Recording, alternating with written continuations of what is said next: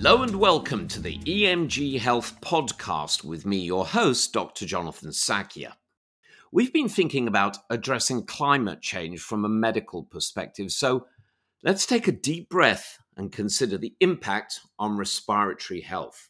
And helping me navigate these airways on the airwaves is a brilliant pulmonary physician and epidemiologist, Dr. Jonathan Samet, and I'm delighted to tell you that he spells Jonathan the same way I do, so I clearly like him already. Dr. Samet is Dean of the Colorado School of Public Health in Aurora, Colorado, in the United States, and he's a professor of epidemiology, also working in environmental and occupational health. He's an impressive portfolio of research focused on the health risks of inhaled pollutants, analyzing the occurrence and causes of cancer and respiratory diseases, and investigating the risks of active and passive smoking. And having grown up with a father who smoked, that really caught my attention. Having served and chaired numerous committees for the National Research Council and National Academy of Medicine, including the Board on Environmental Studies and Toxicology, I doubt there are many others who could help me understand this critical topic. In a career that now spans several decades, Dr. Samet has driven initiatives in global health focusing on tobacco control, air pollution, and chronic disease prevention. He's received multiple awards for his outstanding contributions, including from prestigious institutions such as the Harvard School of Public Health and the University of Rochester School of Medicine and Dentistry. Dr. Samet's been elected to the National Academy of Medicine, and he's even met with royalty, receiving the 2004 Prince Mahidol Award for Global Health from the King of Thailand. Dr. Samet describes himself as a typical Colorado person. He's passionate about the outdoors and spends his time hiking, cycling, and climbing mountains. And in fact, he was telling me that his son is a very prominent mountaineer and drags him up to extreme peaks. So, from one Dr. Jonathan to another, welcome to the distinguished Dr. Jonathan Samet, and thank you for joining us today. Well, thank you, Jonathan, and great to be here with you today. Well, I like I said, I'm looking forward to being educated on a lot of this stuff. And having recently recovered from COVID, it's inevitable I'm going to ask you about that because, in fact, why not start with that? I'm several months out. I still have quite a marked degree of breathlessness. What are you seeing in this space? Well, we're quite concerned about the so-called long COVID. In fact, since the pandemic started, my team here has been working closely with the state on modeling the epidemic, and now we've turned to what is the long-term disease burden going to be. We're trying to understand just how many folks there may be like you who have persistent symptoms, and certainly breathlessness is one. COVID-19 damages the lungs, and we need to know how long that damage may persist. Well, more power to your pencil. It needs to be resolved. For someone who was running several kilometers a day beforehand and now struggles to walk several hundred meters without puffing, I want it resolved. So let's do things in reverse order, if you will, and start with a sort of summary. You've committed much of your professional life to this topic. How serious is the current and future risk to respiratory health due to environmental pollutants? Well, it's a big risk. It gets bigger globally. We have some successes to report, so I don't want to say everything is glum, but certainly over now 4 decades in my career, we've seen air pollution become a far better understood problem. We understand better its global extent, and we certainly have captured just what a big threat it is. In the United Kingdom, of course, the London fog of 1952 was a wake-up call. 10 to 20,000 people died in excess over probably several weeks. We don't see anything so dramatic anymore, but we have places like Delhi or Beijing at times where levels may approach those, but it's really the ongoing fact that we're just not, as a world, living in air as healthy as it should be. You mentioned about sort of awareness. I've done my bit to try and raise awareness about existential threats like COVID, like climate change, and I really struggle to understand the deniers who are slowly but surely disappearing in the climate issue. I I know we haven't discussed this previously, but how do you deal with the people who deny that this is real? Yeah, I have to say across my career, I've dealt with a lot of deniers, and let's start with the tobacco industry, which really I hate to give them credit for anything, but pioneered the creation of doubt. And certainly those tactics spread to climate change. In fact, it's remarkable that some of the same people who said secondhand smoke was not a hazard also said that climate change did not exist. We try and counter deniers with evidence. And now we've entered into this new world of, quote, alternative facts, close quote. And we have just entered a world where disinformation, which is deliberately delivering wrong information, misinformation, spread quickly. So I think the challenges are really ever greater. And all I try and do is, whenever possible, take that opportunity to say, here's what we really know. Yeah, and again, the people who are the deniers, that they seem to utilize the same methodology, which is to assume that anyone who says something contrarian to their worldview must be in the pay of someone. How do you undermine that? Well, let's circle back and come on to that. I presume, look, things have worsened. Pollution has definitely worsened during our lifetimes, and it's real, even to the most delusional. It must appear real. Can humans stop and reverse the damage to the environment from a pollution perspective?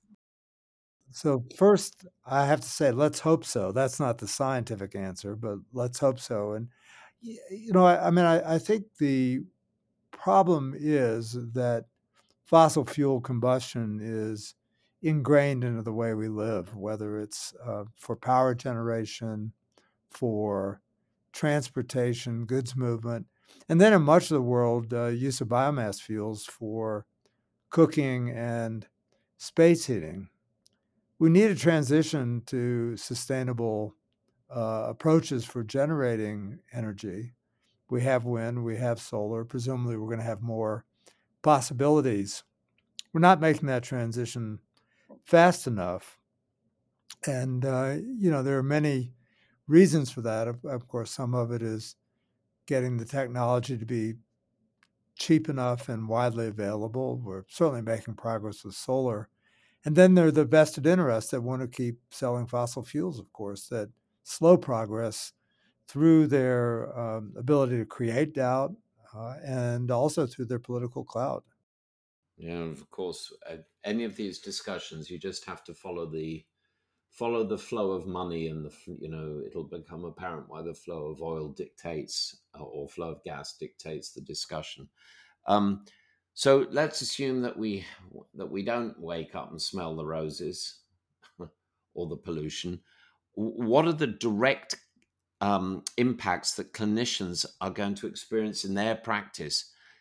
Lung cancer, for example. As I say, my dad was a smoker and he died with lung cancer and many other smoking related diseases. But what are clinicians going to start to see that they go, hang on a second, something's happening? Are they going to see lots more lung cancer? Well, if we continue to pollute the air with carcinogens, that's certainly a possibility. I think the where clinicians might take note if we see a rise is in those who don't smoke and will be placed at greater risk by inhaling, carcinogens that are in outdoor air and, of course, wander into homes and are breathed in indoors. So that's, I think, a way that with lung cancer, clinicians might become aware of that shift. Certainly, there are other ways as well, particularly for those with chronic lung disease, asthma and COPD in particular, who will more often encounter concentrations that make them worse, that exacerbate their underlying disease. So are the numbers going up? The numbers of patients presenting with COPD? Well, that's a tough question. I mean, the numbers of people with COPD have gone up. Death rates for COPD have not dropped like some other smoking caused diseases, which has been a bit hard to explain. I think where I think the reason I'm saying that hesitating a little bit, and this is hard to sort out, is that there are so many things that contribute to people with COPD or asthma being worse that it's hard to single out one thing or another. We certainly know from careful epidemiological studies that air pollution can cause exacerbations or, depress the lung function of somebody with asthma. So it's coming all the time. I think it's just hard. There's no sort of easy sentinel here that says, yep, that's somebody who's been affected by, you know, air pollution as opposed to allergens, as opposed to a virus. Yeah, right. Well, good point. Maybe we need better systems of monitoring so that we can spot this. I guess it's like when, the early days of HIV, it took a while for people to realize that there was something funny going on. Not, not funny, ha ha, that's for sure. Right, for sure. So, how do you see climate change affecting the practice for respiratory clinicians in the future? And then I guess, by extension, all doctors. I think that there are a couple of ways, particularly for the pulmonary respiratory physicians. One, we anticipate that there'll be some changes and shifts in the allergens that people are exposed to, possibility. And, again, there are climate scientists and plant scientists teaming up on this kind of work.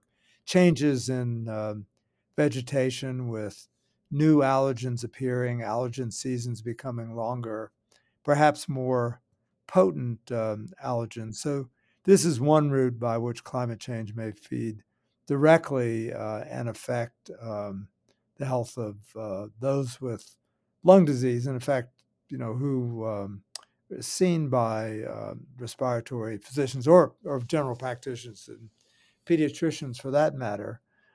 Uh, Certainly, we may see changes in vector-borne diseases because of changes in vectors, and mosquito populations coming into Europe, the Aedes aegypti, for example, that carries some diseases that so that we may see emerging infections in areas where we would not anticipate them. Chikungunya, a viral disease, is one that's talked about in that way. So we're setting ourselves up for a changed world around what we breathe in. I think a changed world around the disease vectors that may be out there, and the possibility of surprises. I mean, I don't relate our current COVID-19 pandemic directly to climate change, but I think changing vector patterns could certainly set us up for unexpected pandemics that reach areas that otherwise might have been not not under threat. So years ago, John, I had the great good fortune to visit far north Queensland, Cairns, and I was doing a mini sabbatical there. Then I went back recently when a friend and his family moved there, and sitting and having a cocktail at dusk. The hillsides that I remembered being sheathed in rainforest were now sheathed in homes, and at dusk the bats come out and the flying foxes, and they were swooping all over where we were sitting and having a cocktail, and of course depositing guano in our area. And I was thinking, uh, are we realizing that as we change environments, there are unforeseen consequences, and maybe that's something that the medical profession needs to be educating people about. Right. And certainly some folks have taken that on. I mean, I will single out one of my colleagues here in Colorado, Jay Lemery, who's an emergency room physician who has really taken up the challenge of explaining climate change and its clinical consequences to docs. He has a book out called Enviromedics, and he's edited several others, and he's championed this, and I think for many reasons, health professionals need to understand climate change, some of the direct consequences that we've talked about, but I think perhaps more importantly, we need to be, purveyors of the truth about climate change and health, and able to speak whether to patients or to policymakers, saying, "Look, we do need to take the consequences of climate change seriously." So I think there are important roles for the healthcare professionals, physicians in particular, because we're still a trusted group in telling the truth to those who need to hear it. Well, let's pull on that thread a little bit. I've always believed that one changes behaviors by changing beliefs. So, what are some of the focal points for research, and what do experts like you need to do to encourage governments to take this seriously and individuals to change their practice?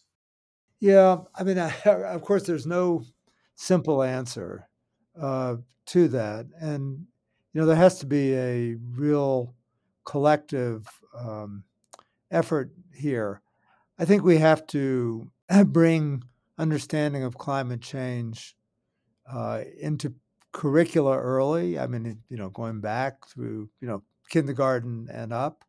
We're talking here about the role of climate change in our curricula. We offer for medical students a short course. I've been co-leading a task force for the Association of Schools and Programs in Public Health, a U.S. organization, on what we should be doing as institutions, whether it's in education, advocacy, or research. So I think we need a far-reaching effort, and there's probably a few particulars that really need attention: the rapid spread of misinformation, the ability of people to disseminate information just not correct rapidly. And I think in many countries, and I'll single out the United States, there's certainly no reason that climate change should become an issue that one or another party believes in or doesn't believe in. So, we have a big problem. I mean, science did not used to be so politicized, and those of us who do science, really have to step into the fray here and try and decouple science from politics by telling the truth. It's always a good start.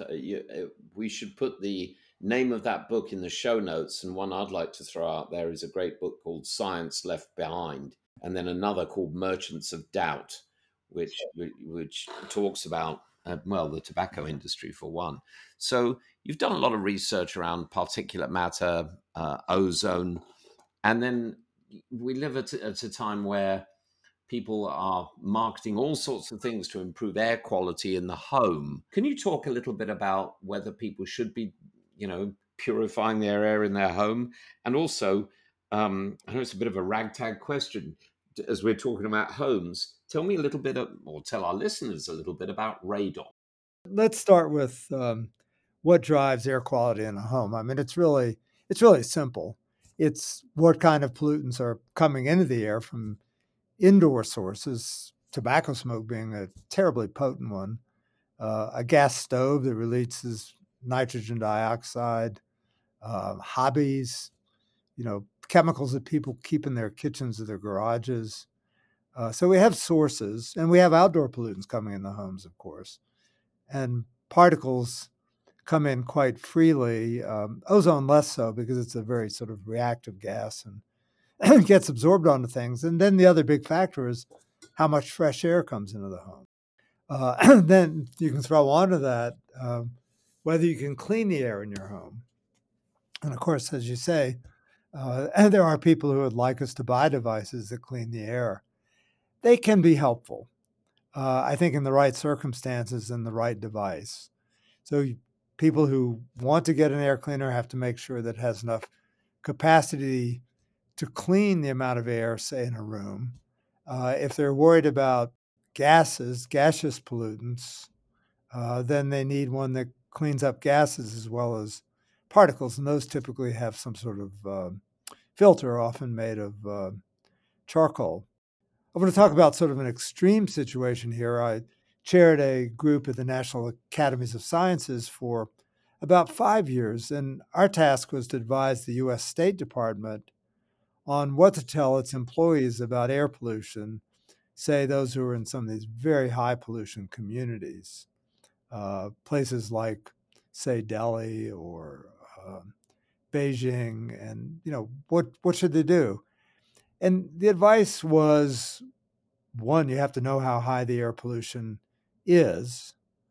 And most major areas now have air pollution monitors, particularly for particles, and perhaps a warning system.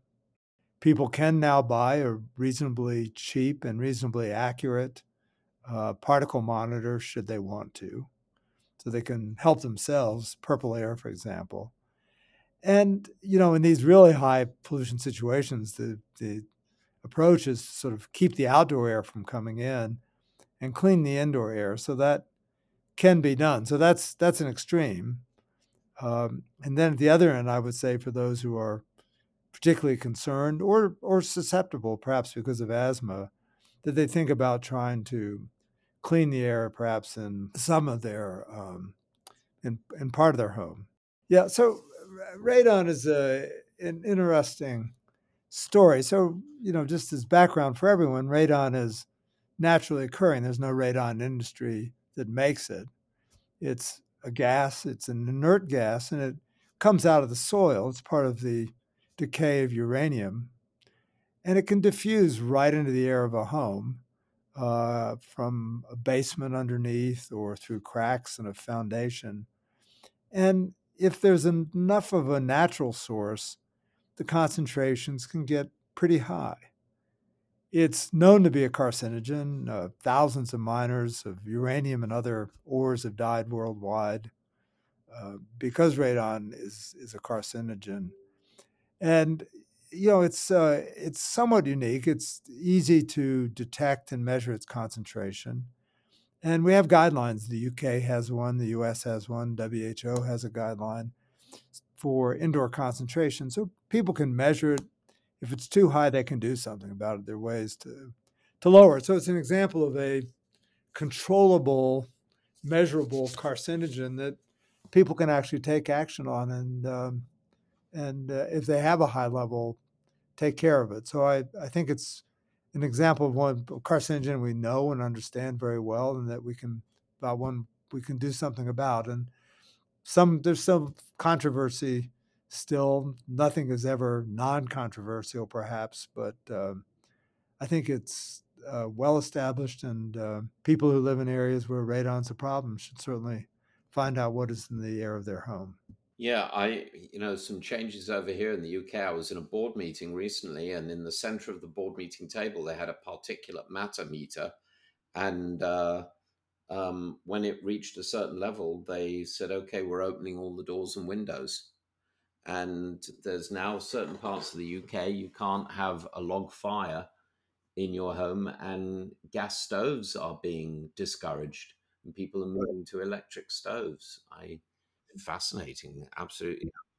Yeah, no, it's sensible. I mean, I did a lot of work a long time ago on the gas stove issue, and especially those that had a pilot light that continuously burned. You probably remember those. Yeah, they were an ongoing source of indoor air pollution, oxides of nitrogen, which are sort of the same thing that come out of the tailpipes of motor vehicles. So, yeah, that was remarkable finding that some homes had very high concentration. Big issue for me. I love to cook, and I've always preferred cooking on a gas stove. Guess I'll have to change my practice. Well, yeah, they get some pretty good peaks during cooking, for example, frying, which also generates lots of small particles. Don't stop cooking, just be aware. No, I don't fry, but yeah, there we go. So, serving as the dean at the Colorado School of Public Health, what would you say your proudest achievements have been during that time, and what do you want to achieve going forwards? Sure, sure. Well, I have to divide my time into being dean as pre-COVID and COVID. And during the COVID time, I'm really proud of the contributions we've made to the state. About day two into our first lockdown here, closed down in Colorado, we set up a modeling group to look at what would happen with the pandemic in Colorado. And since then, I've worked closely with the governor's office and our Colorado Department of Public Health and Environment to provide some guidance on what's happening with the pandemic. Our students have been doing contact tracing. We've been out trying to understand why people aren't getting vaccinated. So I'm really proud of the contributions our school has made in helping to reduce the burden from COVID in the state. We are the only school of public health in the state in the Rocky Mountain region. So we have, I think, an important responsibility for education and for providing service and for doing research that's relevant. And during my time as dean, I think we've, continued to have an ever more important role in the region. And I'm really quite proud of those contributions. I mean, we reach nationally and internationally as well. But I think we're doing what a state school of public health should do. Well, wonderful.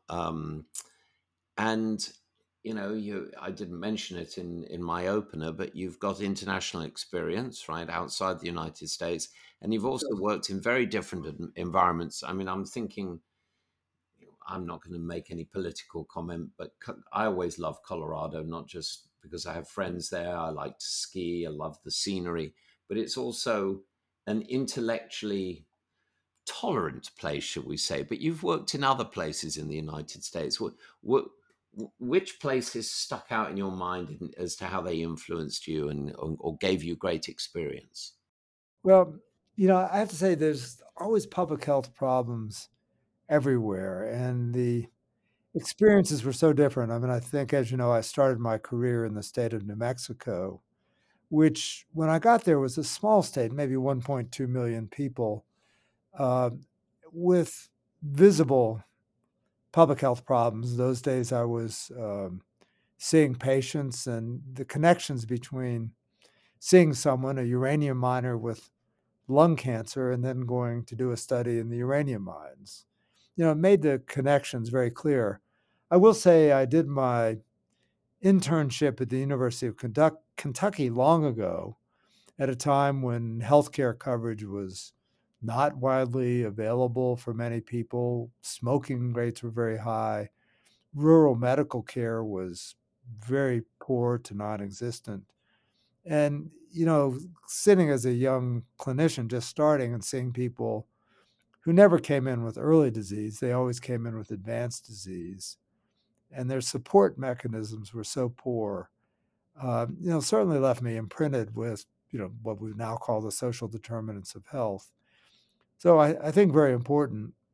I will say that I spent time in the Army, actually after being drafted as a physician during the Vietnam War days.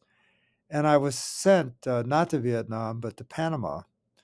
And that has had a lasting influence on my professional life because I learned Spanish and continued to use it in New Mexico, but became very interested in health in that part of the world and have had long-standing collaborations and work in Mexico. So I think, everywhere as a physician, if you see patients, you wonder why they have what they have and try and understand the origins of disease and what to do about it. So I think each place I've been, I've learned lessons and continue to do so. And certainly 14 years in Baltimore left me very impressed with the problems of urban poverty, unemployment, very high rates of crime and drug use, a whole nother set of public health problems.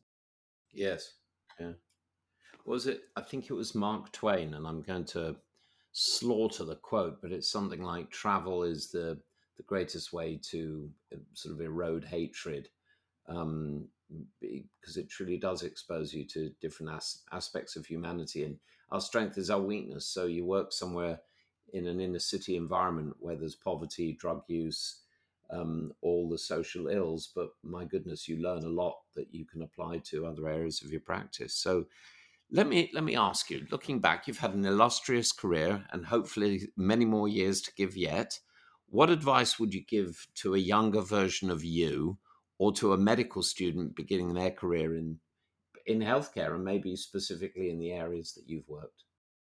Yeah, no, for sure. And the delight, of course, of being in academics is that I have the opportunity to work with generation after generation of students and young faculty and seeing them grow up. And I think at this point in my life, the greatest pleasure comes from seeing the successes of those who I've worked with. I think my advice is that you just have to be sentient and aware through your patients of the problems that you're seeing, of learning about them, and thinking about how you can be part of making things better. I mean, I think passion and commitment are really important. And I'm at that stage of my career now where people who, as you say, perhaps might be younger versions of me say, well, how did you do what you did? And I my answer is always to be you have to be willing to get engaged, pursue the truth, and then tell it. And I think my entree to having a voice that people sometimes listen to has been by doing relevant science that's needed at the moment, and being willing to stand up and talk about it. I think that's it. It's simple in a way. You just have to be willing to do it. Sometimes outside of your comfort zone. I think that I love discussing this with colleagues from all over the world, that looking after patients is, of course, a very humbling and wonderful experience, but it's very closely followed in my book with training a younger physician. And, one, I remember asking my professor of surgery on my house jobs, what should I aim to be? And he said, better than me. And he said, I'd consider that a success. So um, let me finish with a version of a question I love asking people. Well, let's assume that you're out climbing in the Colorado mountains and you come across a little ledge, and in the ledge there's a cave, and in the cave there's a Sasquatch or Bigfoot, and he's a magical Bigfoot, and he's not going to eat you. He's going to grant you 3 wishes to improve the global health. What 3 things would Dr. Jonathan Samet wish for? Well, I'm waiting for that to happen, but let's see. Yeah, yeah, I'm more likely to see a rattlesnake or a bear, I guess. But in in any case, let's start with the easy one. I mean, what do we have that is still the largest preventable cause of death and disease burden around the world? That of course is tobacco products. And if there were a magic wand to wave or a wish to this mystical Sasquatch, I think that's where I would start. If we really want to improve health generally, and I think so much of our advances come from globally and global health, it really has come from elevation of the resources available to people, and if you will, the rise of income around the world that's really rescued so many children in sub-Saharan Africa from starvation. Um, and I think elevation of the economies is critical. And clearly, we now, with this conflict in Ukraine and its global consequences, we're going to go backwards. But I think raising the level of income, household income for all is really critical. And then I would go to climate change, and climate change, if we do it right, also takes on the problem of air pollution. I mean, they go hand in hand. I think they're inseparable. And so my 3 wishes, I guess, in no priority order, would be the climate change mitigation as well, and moving faster than we are. I mean, we all know the dire scenarios that come from the Intergovernmental Panel on Climate Change, the IPCC. The latest ones, again, the window for stopping that, several degrees centigrade rise we don't want to exceed gets narrower and narrower. So those are my three wishes. And were they granted, I think we would see huge gains in quality of life for everyone and also in life expectancy. Very, very well said. Dr. Jonathan Samet, I'd like to thank you for being with us today and for sharing your valuable experiences. And I, for one, hope that you do meet that Sasquatch. Well, thank you, Jonathan. Very nice to have this opportunity to talk with you and your audience. Delightful. So, folks, that brings us to the end of this episode of the EMG Health Podcast. And more power to Dr. Samet for helping us make the air that we all breathe fresher and safer. And please listen to what he said. I think we can all do our bit.